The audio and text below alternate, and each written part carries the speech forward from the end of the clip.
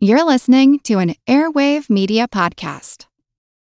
Are you looking for a podcast that your whole family can enjoy that asks the deep philosophical questions like, do trees fart?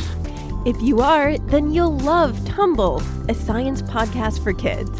I'm Lindsay. And I'm Marshall. Join us as we explore stories of science discovery, from butts to animals, dinosaurs, astronomy, and everything in between. You'll love these stories, and you'll learn something new. Find and follow Tumble Science Podcast for Kids wherever you get your podcasts, or at sciencepodcastforkids.com.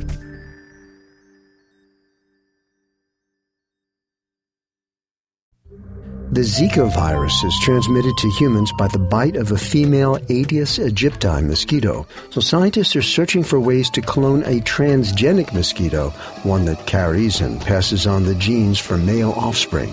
I'm Jim Metzner, and this is The Pulse of the Planet.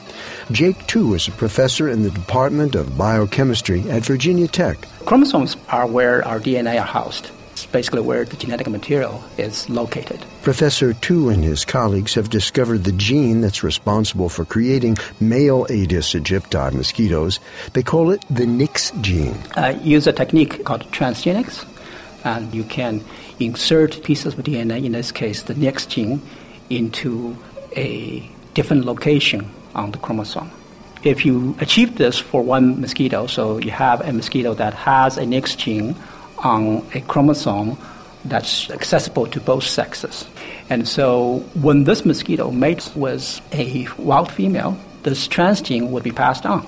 So in the next generation, this Nix gene is going to be converting females to males for us. It's not easy, but what we're trying to achieve now is to make sure all the progeny inherit this transgene. If that can be done, then all the progeny would be males. We're confident that this would work for Aedes aegypti. It'll take us at least several years because we want to do this in a deliberate way, and we want to test them in the lab first and understand the potential risks, and it will take at least several years before we can achieve this. I just want to emphasize that no technique is a silver bullet, so this has to be implemented in the context of integrated pest management. I'm Jim Metzner, and this is The Pulse of the Planet.